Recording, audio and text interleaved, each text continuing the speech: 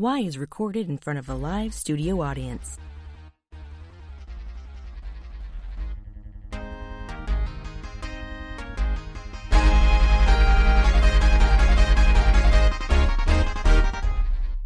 This is Y, with your hosts, Heidi Hedquist and Luke Poling. Hello, kitties. We're going to have a good time together. So I want to ask you something, because I texted you about this the other day, and it's been stuck in my head ever since. And so because of the show, because of my obsessive personality, yes, I have been reading a lot of books and a lot of notes on different musicians, as I'm sure you have as well. Yes. Probably not as much as me, but that's neither here nor there. Well, that's fine. This isn't a competition. Yeah, it is, but it's okay. It's fine. Yeah. You are far better read than I. But I read something or heard something about a band that, in recording one of their, I believe, most recent albums, could not afford a string section that they wanted to include in a song. So instead of hiring a string section with money they didn't have, they just got together and sang the word strings to the tune of the orchestration they would have put on with strings. Okay. And I don't know who that is. And it's driving me crazy. So I would like to offer that up to the grad school community. Yeah, I don't know. Do you know, does this ring any bell? No, it does not ring a bell, nor does it play the violin for me. Right. And I can't even narrow it down because I've been reading stuff about the Grateful Dead and Rush. So it's like, it's a wide array of music. So I can't even be like, oh, well, if it's in this genre. So I have no clue. I've been reading about Lou Reed, so that's not. Oh, which one? Which the one Curtis? The one I started forever ago and had to put down because we had so many other things to read. Yes, it is that one. Is it good? It is good. Excellent. It is indeed. So today, I don't know why we're wasting all this time with this nonsense, because we've now I'm annoyed. Like, why didn't you look this up and just find the answer? Are we doing like a contest? Like, do we have something to give away? I don't think we're doing a contest. I would, because if I was I'm more not going to listen to you until I know the answer to this question. If I was going to be more buzzwordy and hip to all the lingo, I would say hopefully the grad school hive mind will be able to come up and help us. And you're making a face that is just like, good luck, Sonny. Well, this is going to bug me for like years. It's going to bug me. That's the problem. Welcome to my nightmare. I'm going to look this up. I was Googling, like, and it didn't come up. I was trying every different version of. Was it us? Like, maybe it was us. Maybe we were too bad we don't have this swelling, amazing string section to intro us into this show. And then we said, why don't we just say the word strings repeatedly, and that will do. I know we've talked about having a string section, and I think that's maybe part of the thing that's just making me crazy. Maybe it's us. I think it's us. Maybe it could be us. But or was it one of the composers we spoke to? Did they tell us that when they were putting the pieces together to send it to someone? I don't know. Like, and this is where the strings would go. Right. If it was DeMar and what's the name of his composer he worked with? Or Roger DeMar, or Alan, or was it Leslie, I believe, is the composer we talked to? Leslie. And we're completely tipping our hand on Kamari? People we've spoken to. I thought it was Leslie. Leslie's not her name. You got to cut all this out because we can't let our guests know we screwed up their names. Lauren. Okay, Lauren. That's an L. That's an L word. Yeah. Does that count for anything? Sure. Katomi. Okay. Because I could see Katomi saying something like that. Or Lauren, because she's both. Right. It could be. I don't know. I just I would love to put it out to the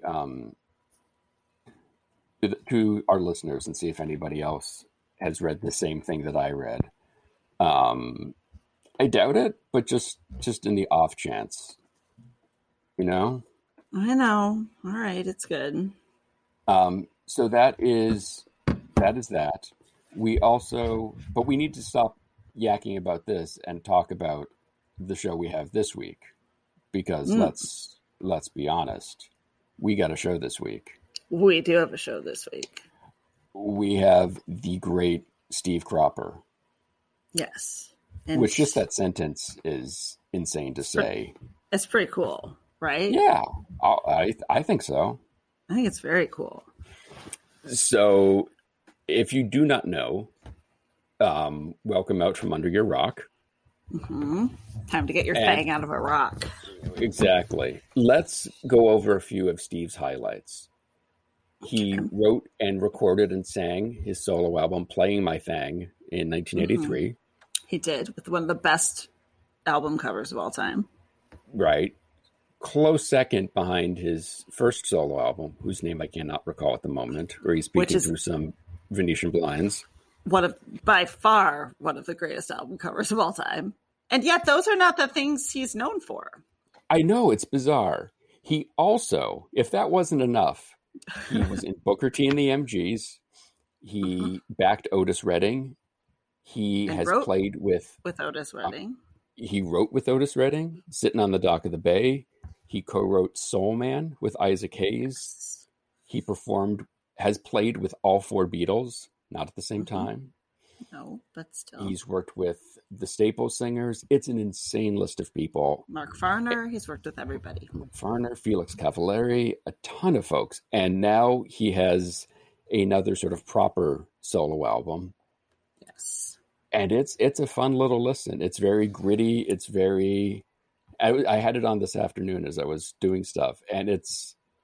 I don't know. Every time he comes up, like there's that little break and all of a sudden, hey, here's Steve playing his thing. It's just like, oh, that's nice.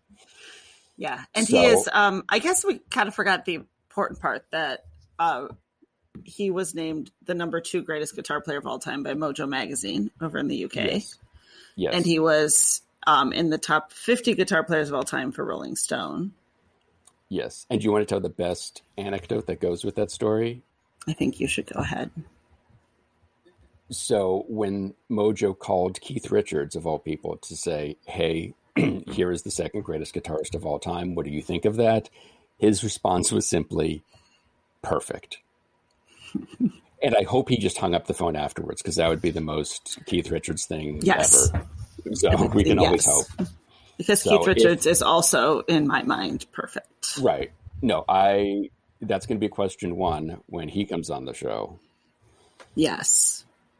So it is, among a host of others.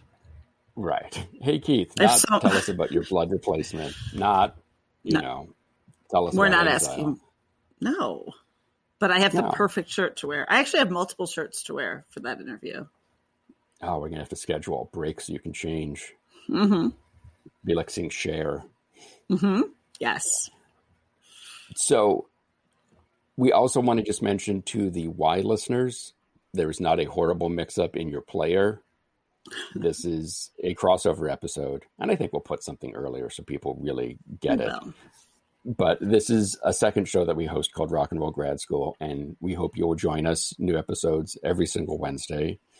We have a murderer's row of guests already on the show. Yes. We have your legendary DJ, inventive DJ Nicky Ciano. We have Chris Hillman from both the Byrds and the Flying Burrito Brothers, who had some great Graham Parsons stories. Mm-hmm. We've got authors of a couple really great books, one on hair metal, one on hard rock from the 70s. Mm-hmm. We've Mark got some Farner. Up and coming, from Grand Funk and Mark Farner's American Band. We've got some up and coming singer-songwriters. Mm-hmm. So if you Google Rock and Roll Grad School, I did this just now, it's amazing. The only thing that comes up is our show. I know, isn't it wonderful? Whereas if you Google why, all of Google Answers comes up. So enjoy that. Enjoy this show. Hopefully we will see you Wednesday. If not, thanks for trying. We'll see you again next Monday with something completely insane. Yes. Thank you. Perfection. Perfect. Godspeed.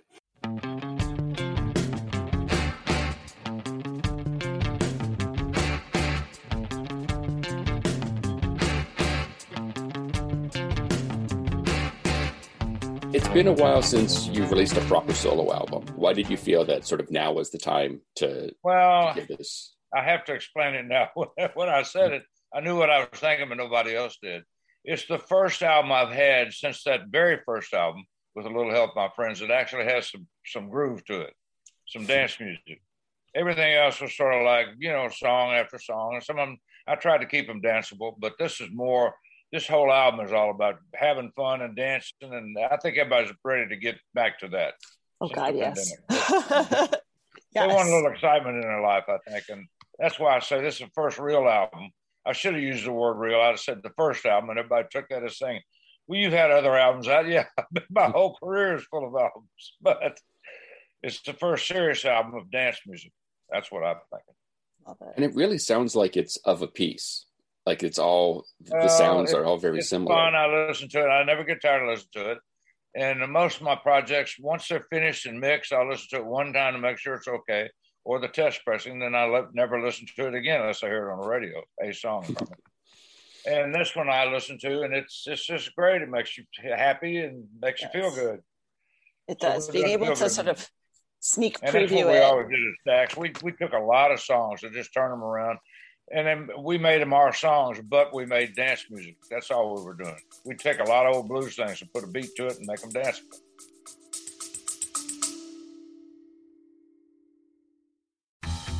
I'm comedian David Race in Los Angeles. I host a celebrity-filled paranormal talk show like no other. Monstrosity has great guests answering weird questions. You won't believe the combo of celebrities and paranormal experts who've been on this show. I guarantee you'll like Monstrosity, or you get your time back. Go to monstrositypodcast.com right now and take a look.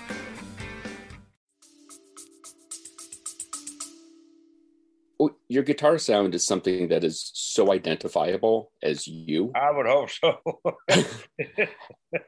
How long into your playing? I know you started pretty young. Did you feel like you got that thing that I'm is like still learning? How long did you? There's a lot of great players out there that I don't even compete. I wouldn't even think about competing with. But I can write songs when they can't, and they can play solos when I can. So there you go. I run out of notes after about 12 bars or so. They don't. They can play all night long, and I never was able to do that. I just don't have any interest for doing it. I lose attention to myself after about 8 bars or 10 bars or 12 or whatever I'm playing. Well, every now and then I overdub. They want me to do 2 solos. I'm going, wait a minute.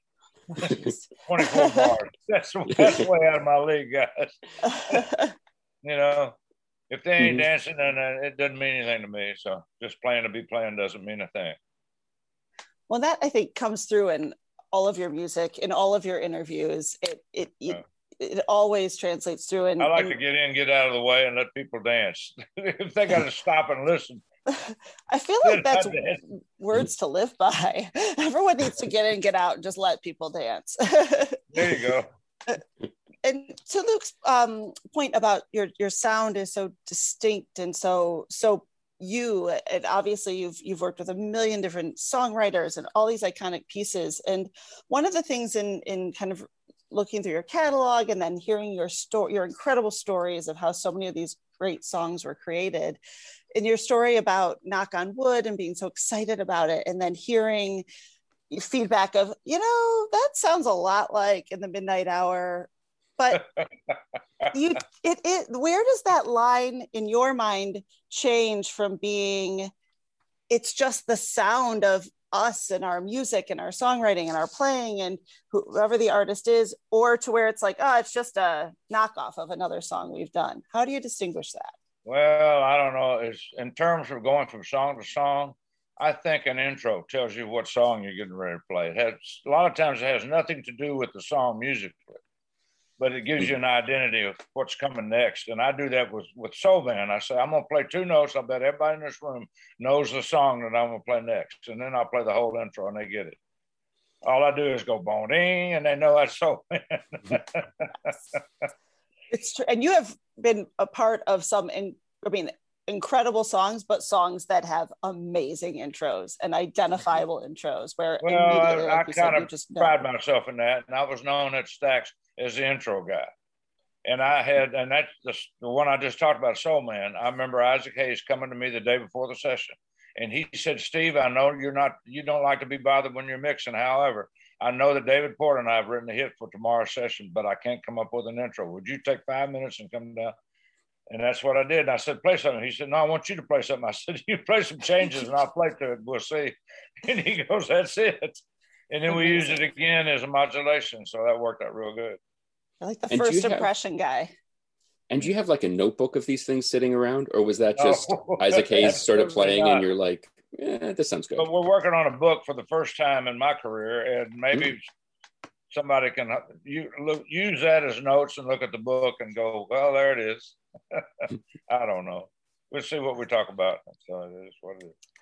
One of the things too that so often so many great performers and songwriters over time, they're tired of the stories. They're tired of telling the music. And yet it's so exciting to hear that you're putting together a book. And also you've done such a wonderful job, not just through interviews, but sharing those stories with the world and not letting them disappear into the annals of history. And I don't get tired of telling the same stories. And a lot of the questions are similar or the same. Basically, they start about the same. Then what the information they want is the same. Sure. I don't mind telling that story. I mean, I had such a great time at Stax.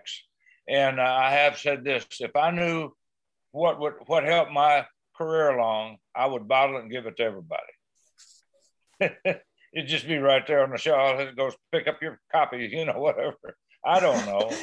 I've been a very lucky guy, just very lucky. That's all I can say.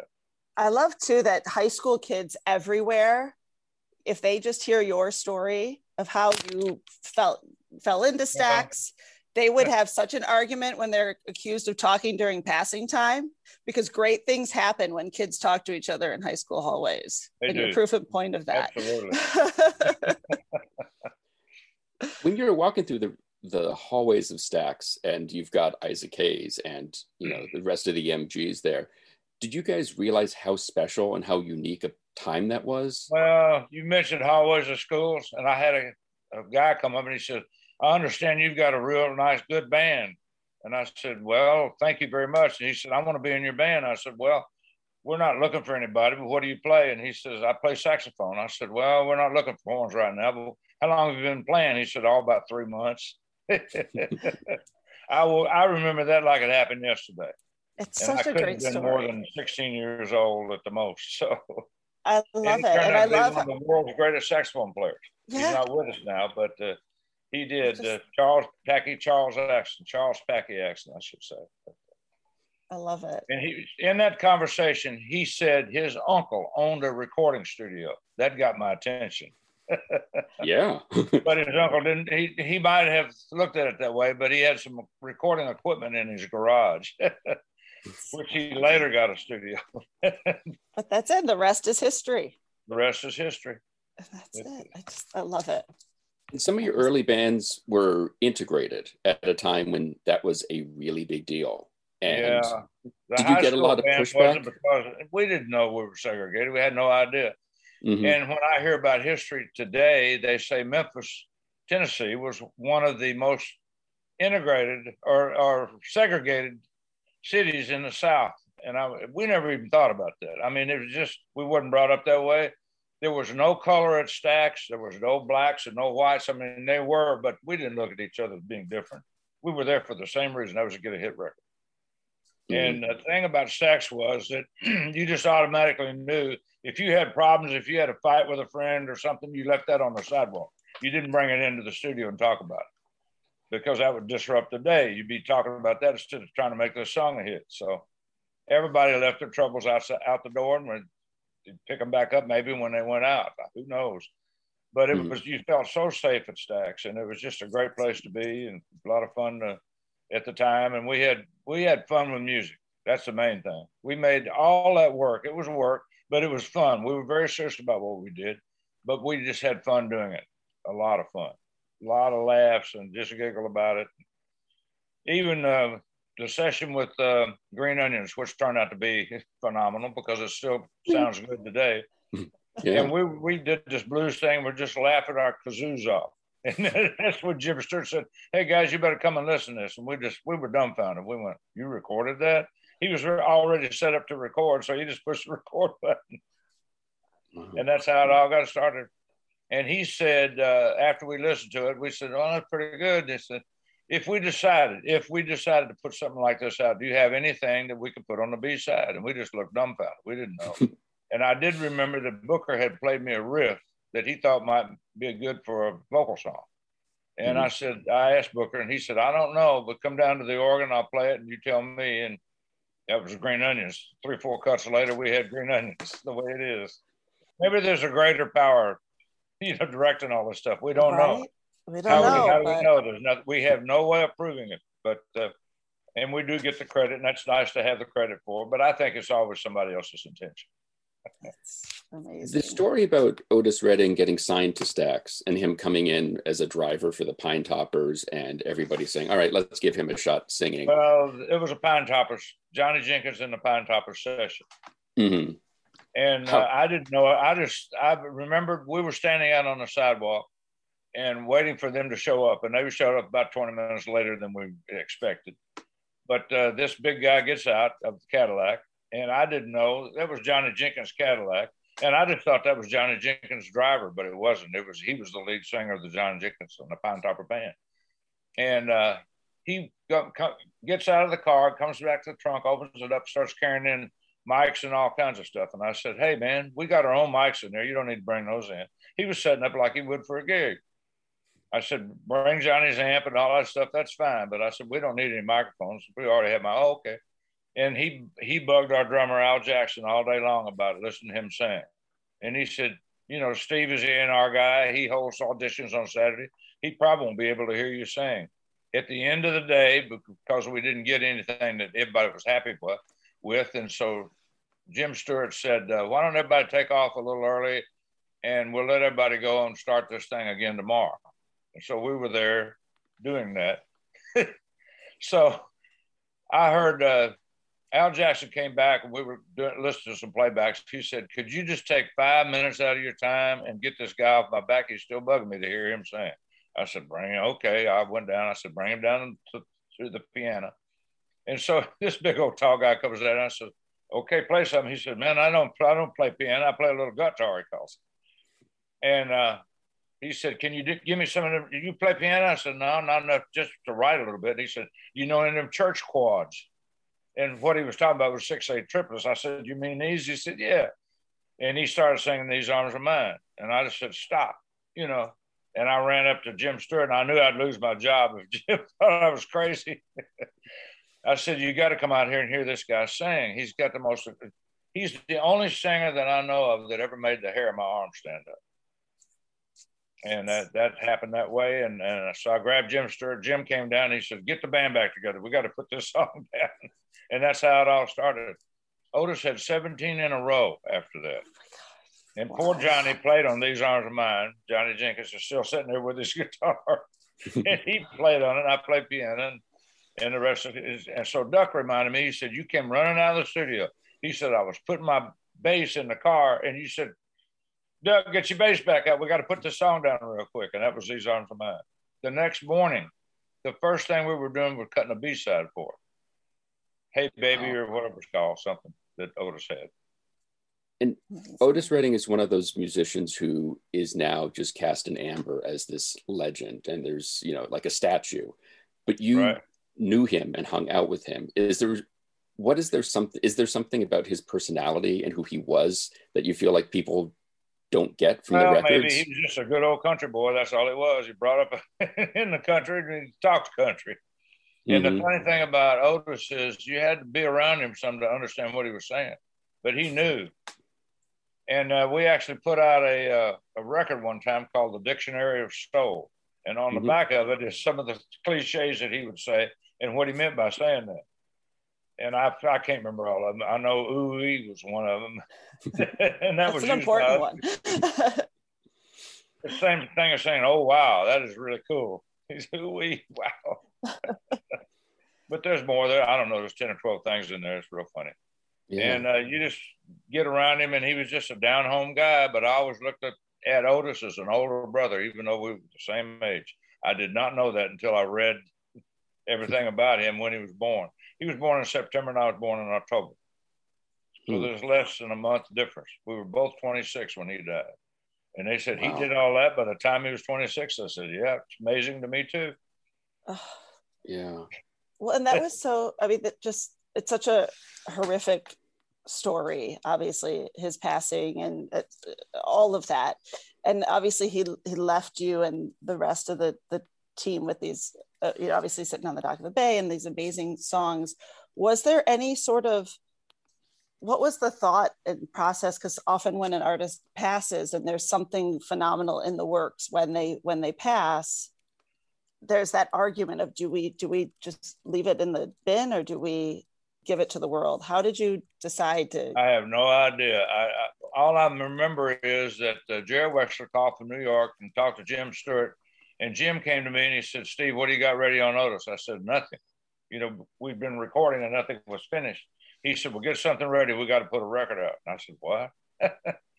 Okay. Still, in deep mourning about Otis. And he said, I don't care. He said, you got to get something ready. That's probably the hardest thing I ever had to do.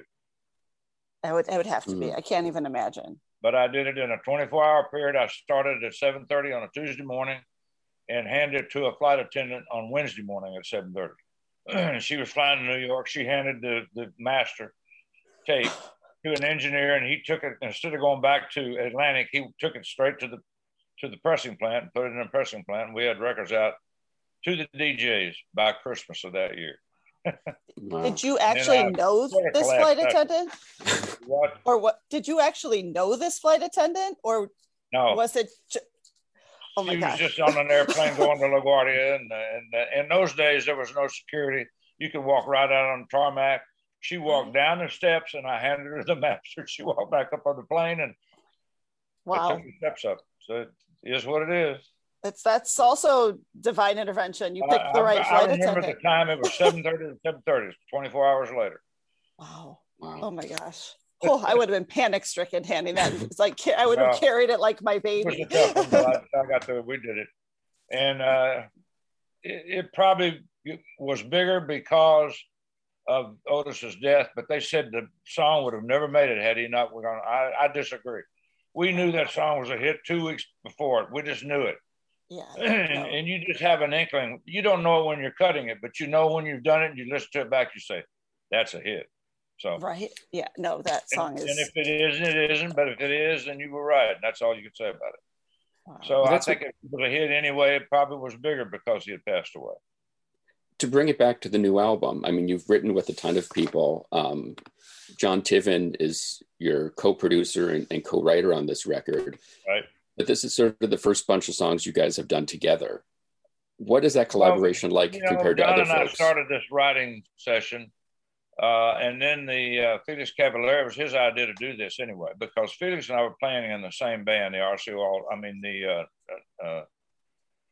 Airline All-Stars, so Northwest All-Stars. Yes. Anyway, John got the idea that the two of us might be able to make a record together, which was a great idea. And we did a couple. Mm-hmm. And we made some real good records. I thought some good songs, but they were different. And those were songs that would require a lot of airplay and a lot of work, of which I was out of business of promoting, so I didn't care. So anyway, it is what it is. And when these tracks came about, Felix said, he played on a couple of them, and then he said, guys, I don't want to finish this up for the album. Okay. He said, even if we finished the songs, I probably wouldn't want to sing them. So, okay. We did some other stuff, which was good, but it was different. And so we had John had all these tracks. He has a studio in his house. So he had access to all these tracks. And I maybe lived 5-10 minutes away. I'm as close to his studio as I am to my studio. And we're in the RCA building downtown. And I can see it out the window right here downtown. Mm-hmm. So very short distance. And because of the lockdown, this album was put together during that lockdown, during 2020, basically. Wow. And he had access to it. Beth Hooker is singing background on. She's the only guest artist that we had, and most of the drummers were put on back in 2018, 2019, and so forth. So most of the songs were written to loops, just John and I, and then we would put on a drummer later and get rid of the loop. And the Bush Hog title, the first song on the album, and the only instrumental on the album, was done to a loop. It was called a loop. And I called John one day and I said, I still think about that song we wrote, that instrumental. And he couldn't find it. And he said, you mean, and he said the name of the loop. And that's how he had it logged as the loop name. We couldn't use that on the album because it's been copyrighted, But anyway, so I changed it to Bush Hog. And for those who don't know what a Bush Hog is, it's a very large piece of farm equipment that is a large mowing machine. So instead of mowing grass, it's big enough and strong enough to knock down bushes. It's called a Bush Hog. That's what you do. And people cut down the bushes and twigs and stuff to get ready to plow. And, the roots get plowed under and they turn out to be mulch and work as fertilizer. And it works real good. Have you ever written to a loop before? Or is this the first time with this? That's a good question. I don't remember. Probably have. And, but I like playing with real drummers that can keep time. The way we grew up, we always listened to the drummer and we played to the drummer. So the drummer kept time for everybody. And we would make the cliche, well, that drummer thinks time is a spice. That's what we grew up with. And when they come out with electric drums, I was still in LA. That was a good, 30 years ago, 35 years ago? Yeah, something like that. And when they had some of the greatest drummers in the world to work, they had to learn how to program a drum machine. Oh, man, bless your hearts. They had no idea. And I remember one time there was a guy that he had produced 9 platinum albums. That means 9 albums that had gone, over 1 million sales to get platinum. And he comes running upstairs, and my friend that owned the studio called me and said, "You're not gonna believe this, but so-and-so just came running up here and said, I'm doing this band, just making a demo on this band. They got a real drummer. What did I do?" What am I going to do now? So anyway, I'm glad those days are over. So we got real drummers on this record, on the Fired Up record. I mean, if you have your choice of a host of incredible drummers, how did you pick which ones were the guests? Well, that's hard to say. The thing is that I grew up working with one of the greatest drummers, R&B drummers in the world. That's Al Jackson. There's no question about it. And Duck and I have been saying that for years. And then I think it was Anton Fig that turned us on to that show that we did up in Oslo, Norway, that was recorded in black and white. And I had said when I watched it, I said, either the head camera guy, loved drums or he loved Al Jackson, one or the other, because he focused on him a lot. And I said, there's proof right there on film that Al Jackson was the greatest R&B drummer in the world. And I worked with the best of the best in LA. No question about it. Yeah. And I think a lot of people bring up the John Lennon rock and roll section. Well, I think that day we had Hal Blaine, one of the world's greatest drummers in Hollywood, playing on that session. So it was a lot of fun. Oh my gosh. Now, I don't know. I mean, a drummer's a good drummer. He's not a good drummer. I do know that the Blues Brothers band has Lee Finkelstein. He's great. He's fabulous. When he first came out with the Blues Brothers, he had to learn the music. I mean, there's a pocket to everything, and he finally found it, and he's the world's greatest drummer. But he took over, I think, in Tower Power. He took over from David Garibaldi. He was that good. Wow. And David was one of the best drummers that I ever worked with in the studio, besides other guys that that are famous, like Jim Keltner and so forth. And we had Anton Fig, who was famous here because he was on TV 5 nights a week with the Letterman show. And he took Steve Jordan's place. And you know how good he is, but he turned out to be a great producer as well. So Jordan really did understand music. And everybody can't understand music. They don't understand what it's about, or they just know they like it or don't like it. That's all they know. Well, a good producer can hear a song in its raw form with maybe just a guitar or piano and a vocal, and hear it finished. Hear the whole embellishment of how many people it's going to take to finish the record and that sort of thing. So there's an art, I think, and a knowledge of being a good producer and so forth. And it's the same thing as being a good session player. I have experienced this many times. You can't just take a great player that plays live for a living all of his life and put him in the studio and he turns out to be great, because it's two different things. There's two different attitudes of looking at music when you're in the studio or when you're on stage playing in front of a live audience. It's just different. And if you can do both, great, more power to you. I know we need to wrap up in a second, but as one of our last questions, you've played music your whole life. You've written music for decades. If anyone can answer this question, I feel like it is you. What is needed for a great soul song? Wow. Well, I would say a good performance by everybody, but especially the singer. If the singer's not giving you a good performance, you're not going to have a hit record. You can't just put out a bad performance, and you have to know the difference. So to start, like I said, when the hair on my arm stood up, I knew we had a good singer. And so there you go. So I refer to Otis Redding and Rod Stewart, the only two singers that I ever worked with that sang a song like it was the last song they were ever going to sing. Big difference. Because that inspires musicians to give their all. Everything they've got at that time, they're going to put all that energy towards that performance.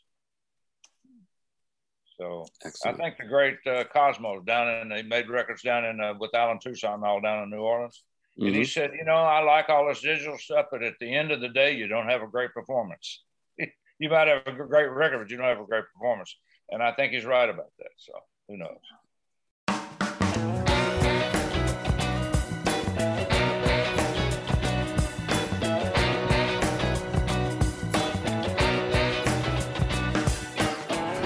Fire It Up, the new solo album by Steve Cropper, is available this Friday, April 23rd.